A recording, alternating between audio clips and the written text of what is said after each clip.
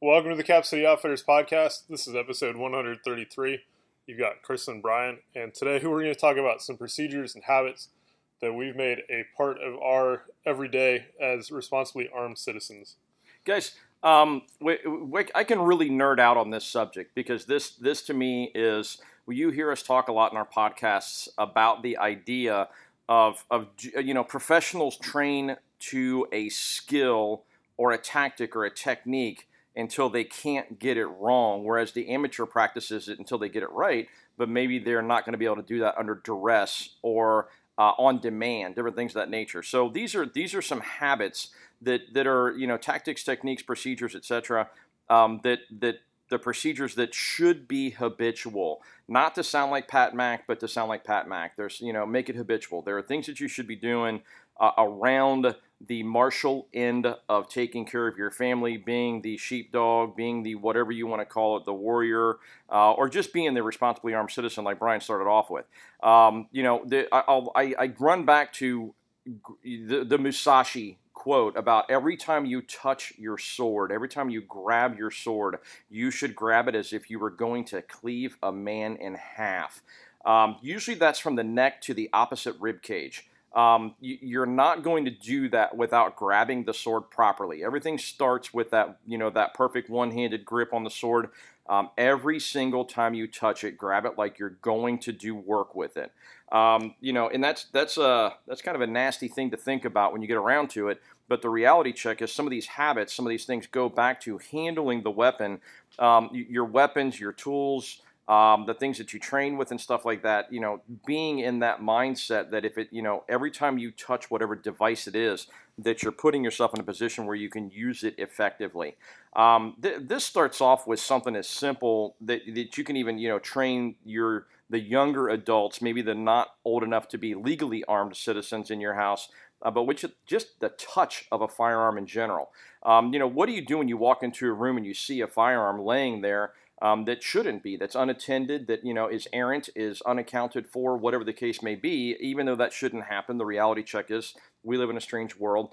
And teaching your kids, to stop, leave the area, don't touch it, tell an adult kind of thing, or if they're an adult child, or an adult enough, a teenager who should know how to handle the gun.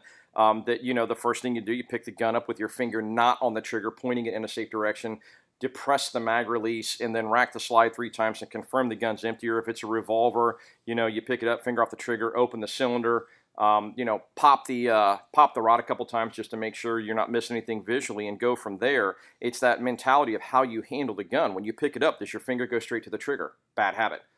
Does your finger index high on the slide or index out to the cylinder on the revolver? Just starting off with just the very basics of how you touch a weapon. When you pick up a knife in a sheath, or not in a sheath, but in a sheath, where do your fingers go? Do you put your finger somewhere on that sheath that if you were to draw the knife, you'd end up letting your own blood hit the ground? That kind of mentality around those habits when you touch the devices that you're going to use at some point to keep you safe, doing that with a consistent manner of behavior. We're going to run through a few of those different things and kind of from a high level. I will say with some of this stuff, some of the sequences we're going to talk about when we get to those specifically, we'll tell you, hey, go seek training. Go seek the training of a competent individual. And then also with some of this stuff, the methodologies that we use are things that work for us, that we've trained to, that are tried and true. Somebody else may use the same technique, but they may use different verbiage. I'm cool with that. Somebody else may use a slightly different technique, and if they can articulate why, then you should listen to that. And if it applies to how you're using it or why you're using it, then that's cool. If it doesn't, if it's for application in a world that you don't live in, then take that with a grain of salt and move on. It doesn't mean it's wrong. It just means it may not apply to where you're at on a day-to-day basis. But in general, these are things that are fairly set in stone from a high-level view. Yeah. Loading and unloading a handgun. We just talked about, how you teach maybe a younger shooter or a newer shooter to confirm the gun's empty. Literally pop the magazine, finger off the trigger, pop the magazine out of the gun, rack it 3 times, visually inspect the chamber and the mag well, and then tactilely inspect the chamber and the mag well. Why tactilely? You may need to confirm. Yeah. There's some of these things that, let's say you get down the road to where you're not just unloading the gun. Now we're talking about, the remedial action type malfunction clearance where you need to inspect something and see what's going on and see why the immediate action didn't work. Or we're doing this in the dark. Exactly, you're doing this in the dark, or sweaty, bloody, muddy. You've got sweat in your eyes, whatever the case may be. So understanding how to do some of those things like that. So again, tactilely confirm, and then you're good to go. When you go to load the gun, insert the magazine like you mean it. Insert the magazine. I joke in the shop, and I get in trouble for saying this occasionally. Somebody gives me a sideways stare. If you're running a semi-auto handgun, and I would say the same applies to a semi-auto rifle or a full auto rifle, either one, it likes to be treated like a redhead. It likes it a little rough. So the reality check is when you insert the magazine, there's nothing gentle about inserting the magazine. Put the mag in, drive it home. I'm not a big fan of the Magnum PI, where you insert it and hold it with your pinky partially and then take a big swing and smack it in. I don't think that's necessary. Plus, it's a lot of wasted motion. It can cause malfunctions, especially on rifles with open bolts. Exactly. Well, and with handguns with worn mags or any XD or XDM ever made. Be aware of that. If the slide's locked back, you don't need to hammer the magazine in there. Any chance I get, I'm going to slam on XD. Sorry. You don't need to take that big swing because it's not efficient anyway. And again, that goes back to the habits. What's the most efficient way of doing this?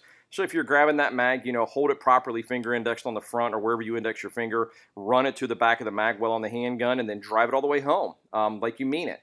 And then from there, either run the slide to the rear or hit the slide release, slide stop, whatever it is you do on your gun. And then if you press check it, I don't care, that's fine. We'll save that argument for a different day, but the reality check is doing those same things properly and consistently every time you load or unload the gun over and over and over again. Unloading the rifle, strip the magazine, lock the bolt to the rear, rack, lock the bolt to the rear, visually inspect, and if you can, tactilely inspect. Some people, you got big hands like yours, it's hard to stick your finger in the chamber of an AR because that ejection port's made for a 5.56 gun, not orangutan fingers, right? Right. So, pushing your way through that kind of stuff. And then with the rifle, going into the push-pull rack roll. So we'll, go back all the way to like the Pat Rogers stuff where, you physically put your finger on top of the mag, confirm that the top round is top right, insert the magazine in the gun, and then pull and make sure that it's seated. So if it doesn't pull back out, it's properly seated. Run the charging handle or, the charging handle or the lever or whatever machine, whatever little device you have on the gun. If it's a bolt open, reload, hit the button. If it's a bolt close, reload, run the charging handle, don't care, whatever.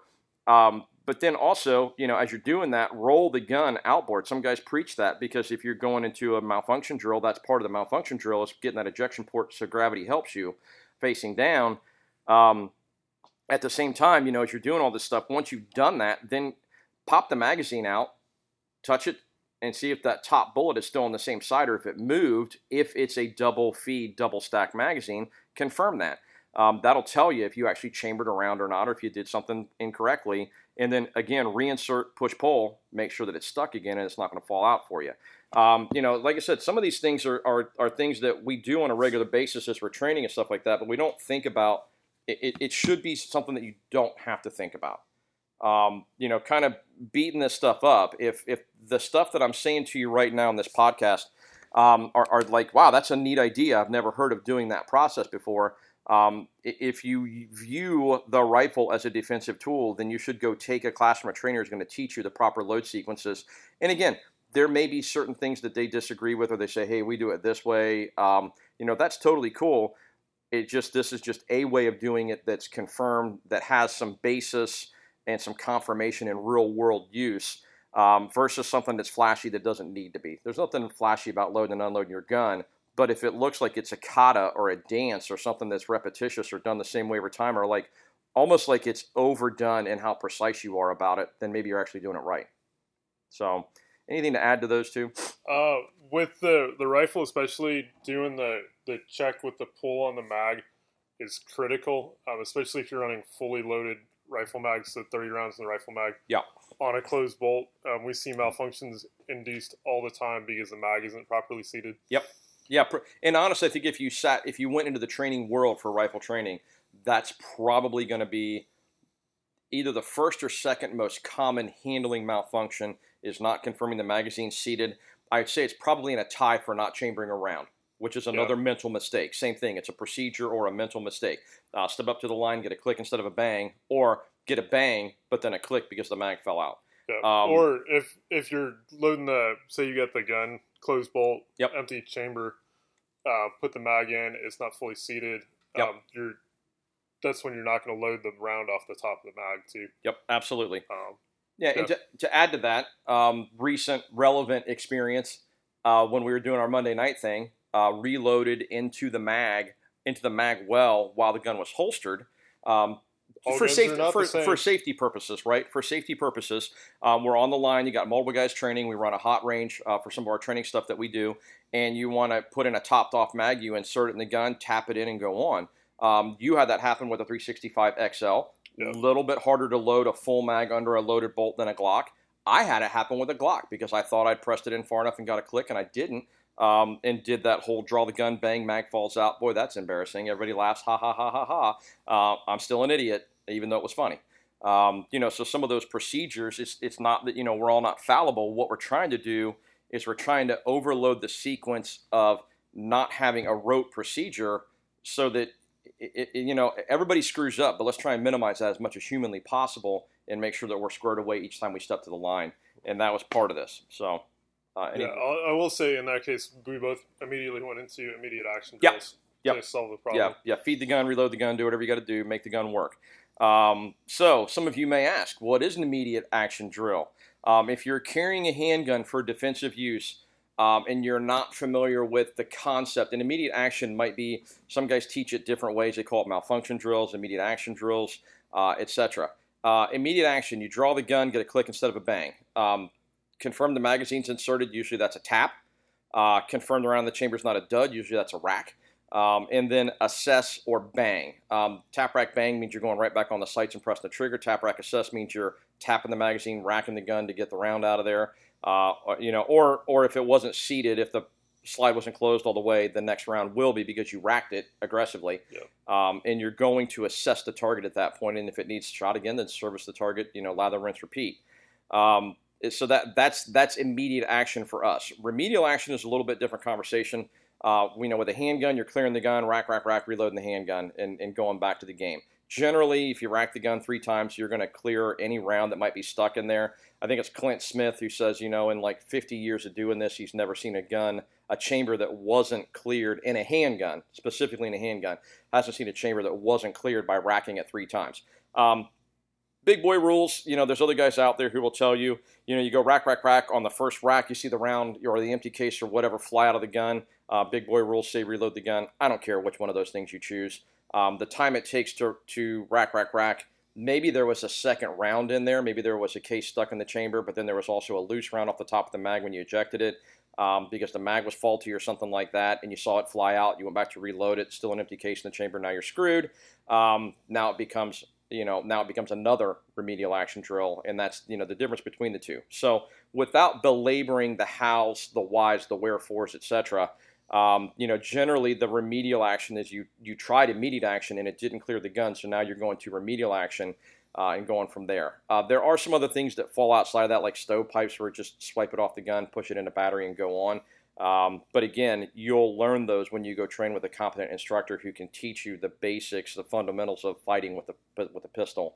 But understand those things. That tap, rack, assess should almost be without thought process.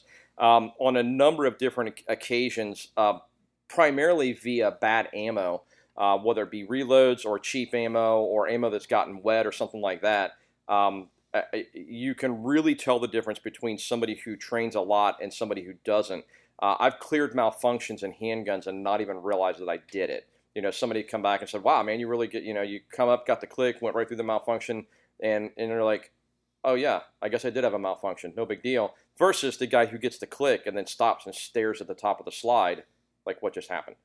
So with the rifle, immediate action, remedial action. With the rifle, very similar process without getting deep in the weeds. I'm not even going to go into remedial action because there's a number of different ways to fix that.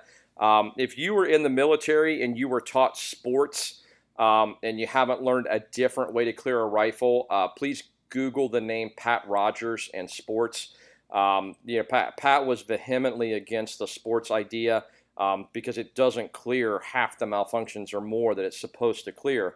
So just bear that in mind. And again, go seek competent training from somebody here locally or wherever that can teach you how to do remedial action. And remedial action is pretty simple. Rather than tap rack roll or tap rack assess or tap rack shoot, whatever the case may be, it's push pull rack roll. You're going to confirm the magazine's inserted in the gun by jamming it in the gun and then trying to rip it out of the gun. If it stays in the gun, rack the gun, roll it to the ejection port down as you rack the gun and confirm that something falls out of it or whatever. Get another live round back in the chamber and make it work. If it doesn't, now we're going into stripping the mag out, locking the gun open, and then assessing what the heck's going on.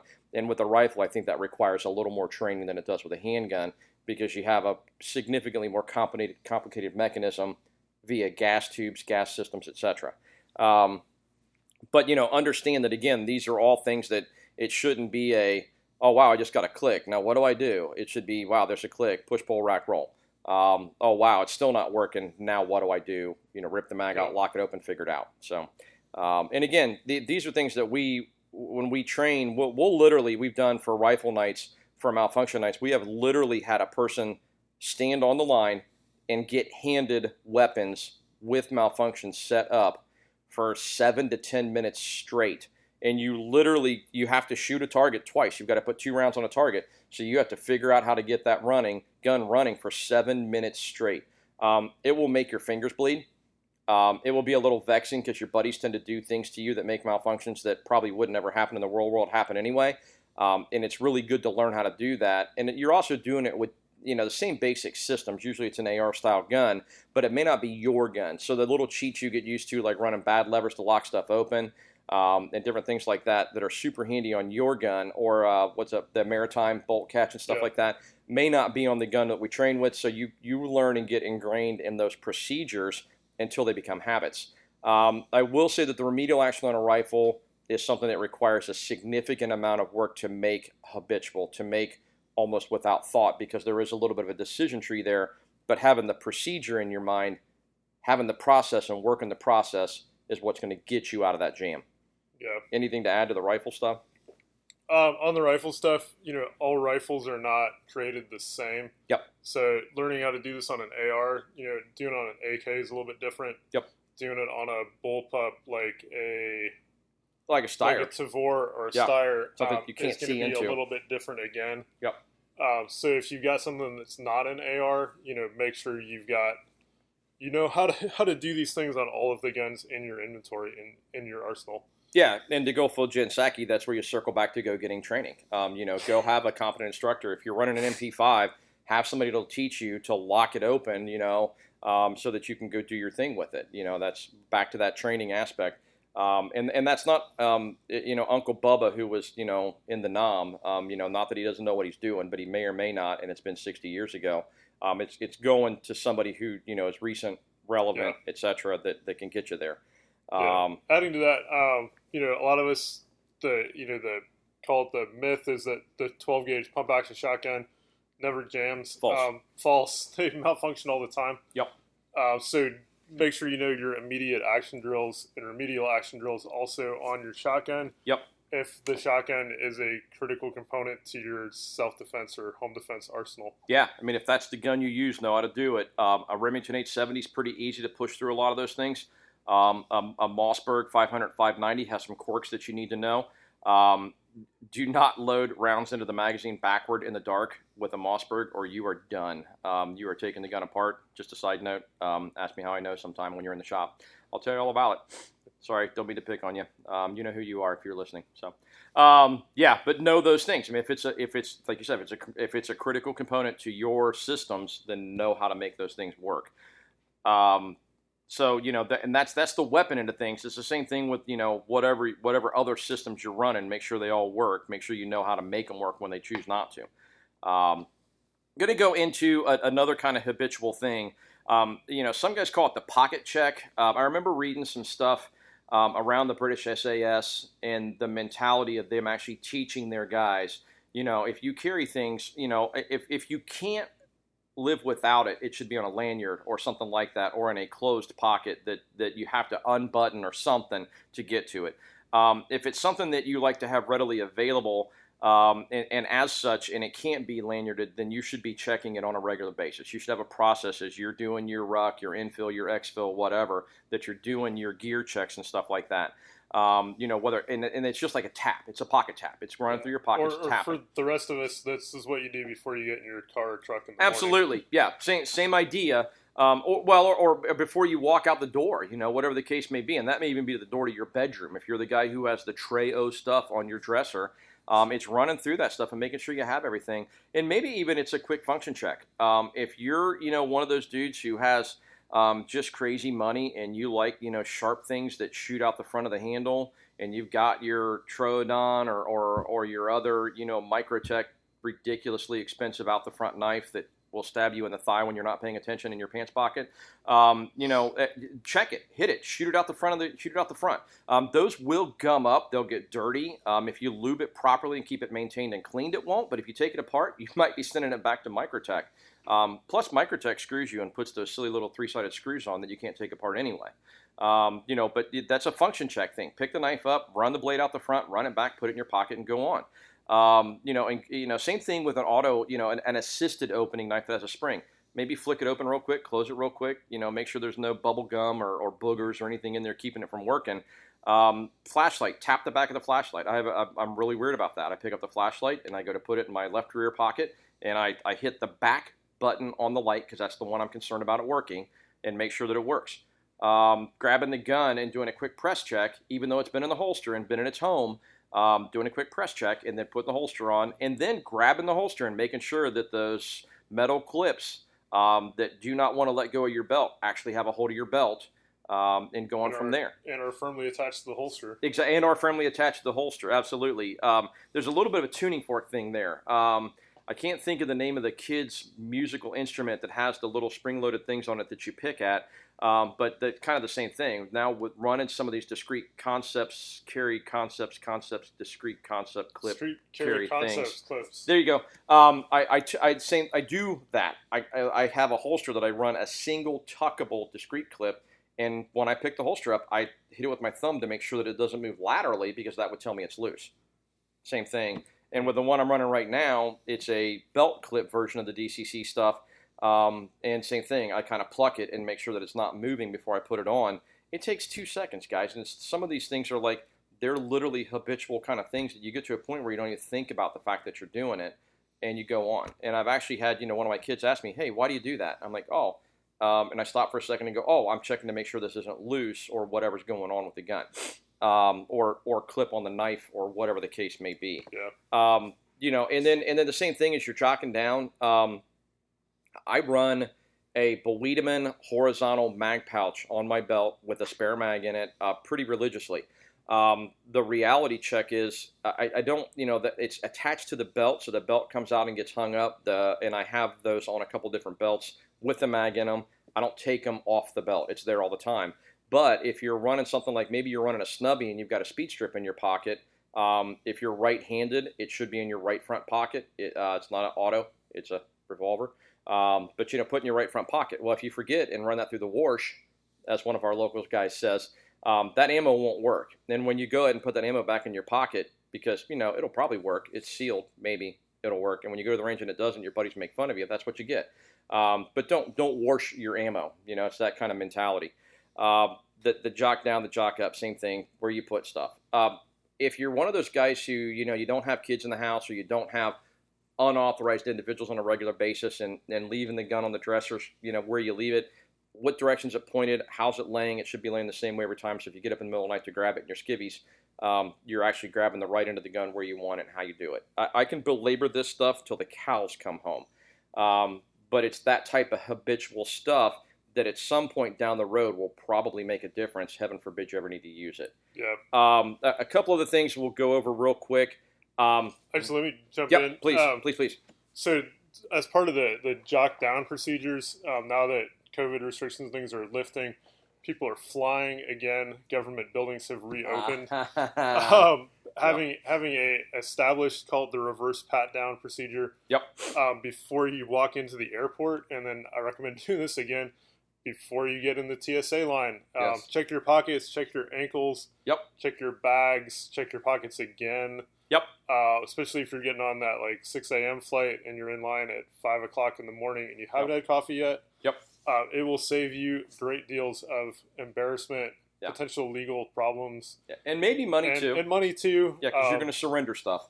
Yeah, but have a true system for making sure that you have left all the things you are no longer allowed to have in your vehicle, or you have time to put them in a FedEx envelope and send them back to yourself. Absolutely. Yes, a true statement. As somebody who's donated 2 Spyderco knives, and one of my favorite, my little, oh my gosh, who's the guy? Leatherman Scissors Micro Multi-Tool, handiest thing ever. There's a TSA guy down in Texas who has one of those. You're welcome. There's a National Guard NCO here from a decade ago who has a Spyderco, because as I was walking up to the line, I realized I had it in my pocket and chucked it to him and said, hey, thanks a bunch, Merry Christmas. Be aware of those things. You're going to make a donation, and you probably won't get lucky enough to be like my buddy and fly through 3 airports with a loaded 1911 mag, because I would never be that lucky. Yeah. So he is. Dirty bastard. You know who you are too. So the EDC jock up, jock down, pat down for TSA, etc. One last thing I'm going to throw out there, because again, it's recent and relevant to us. If you're going to use the restroom somewhere, have a procedure. Google what to do with my concealed carry in the restroom. I don't care. Guys say put it. You drop trowel, put it in your underwear. You drop trowel, put it here, put it there. I don't care. Whatever you do. But have the procedure where you do the same thing every time, so that you don't leave the gun in the restroom and leave it unattended. We kind of laugh about this because we've had former sheriffs of the county leave their guns in Walmart or Sam's Club restrooms. And the reality check is, I've heard from guys who are professionals who are kind of grin and go, yeah, it happened once. If it happens a second or a third time, you got to buy lunch for everybody at the shop. We've already gotten into that. Have that procedure where you're nailed down. The reason for this isn't to avoid embarrassment or to avoid buying lunch. The reason for this is to avoid an unauthorized individual getting access to that weapon. If you leave your weapon in a public place, and a kid or somebody who's mentally incapable or a bad guy, MS-13, or a bad guy, finds that free gun, there's a reality check. In the Navy they say, gear left adrift is a gift kind of mentality. The best case would be just that somebody took your stuff. The worst case would be that it was a bad guy or somebody innocent got hurt with it, whether it be via negligence or via a bad guy using it. So have that procedure where you do whatever it is you do with it, and you can't possibly walk away with your gun laying wherever it was. So have a procedure for that. Again, you can Google it. There's a couple different good suggestions online about how to do that. And some of the videos are actually kind of funny. Be aware none of them are likely safe for work or children. So as you're looking at that. The last procedure I'll talk about, and this one I'm going to cut short because I want you to, again, go seek training. One of the very, very, very few times I'll tell you that maybe the NRA actually does a decent job with this training. I'm not a huge NRA guy right now. I think they overcomplicate some basic things, and I think Wayne LaPierre is a douchebag. But either way, the range brief. Go learn how to do a proper range brief. If you are taking new shooters or friends to the range, go learn how to do a safety brief. Go learn how to assign responsibilities. Go learn how to discuss range limits. Learn how to discuss what concerns may be for that training day based on tactics, techniques, and procedures you're working your way through. If you don't do these things when you're teaching new people, you are doing it wrong and you are creating an unsafe environment. So if you're Uncle Bubba and you're the one who teaches the new family member, the new in-law that just married into the family how to do this stuff, taking them out back with the blaster and hosing up the hillside on the farm might be good enough in your world. It's probably not actually good enough, but we won't get into that. Learn how to do a proper range safety brief and be the guy in charge, because at some point you may need to teach people how to do this. And if it's in extremis, you surely won't want to have somebody injured if you actually need them for your tribe or team. If it's not in extremis, you will be the idiot behind somebody getting hurt that you probably are close to or care about. So learn how to do these things and be prepared for the safety aspects of running a range, as well as the cool guy ego aspects of being the guy in charge with the gun. I'm the expert with the gun. I was in the Boy Scouts or something. Anyway, so be prepared for that.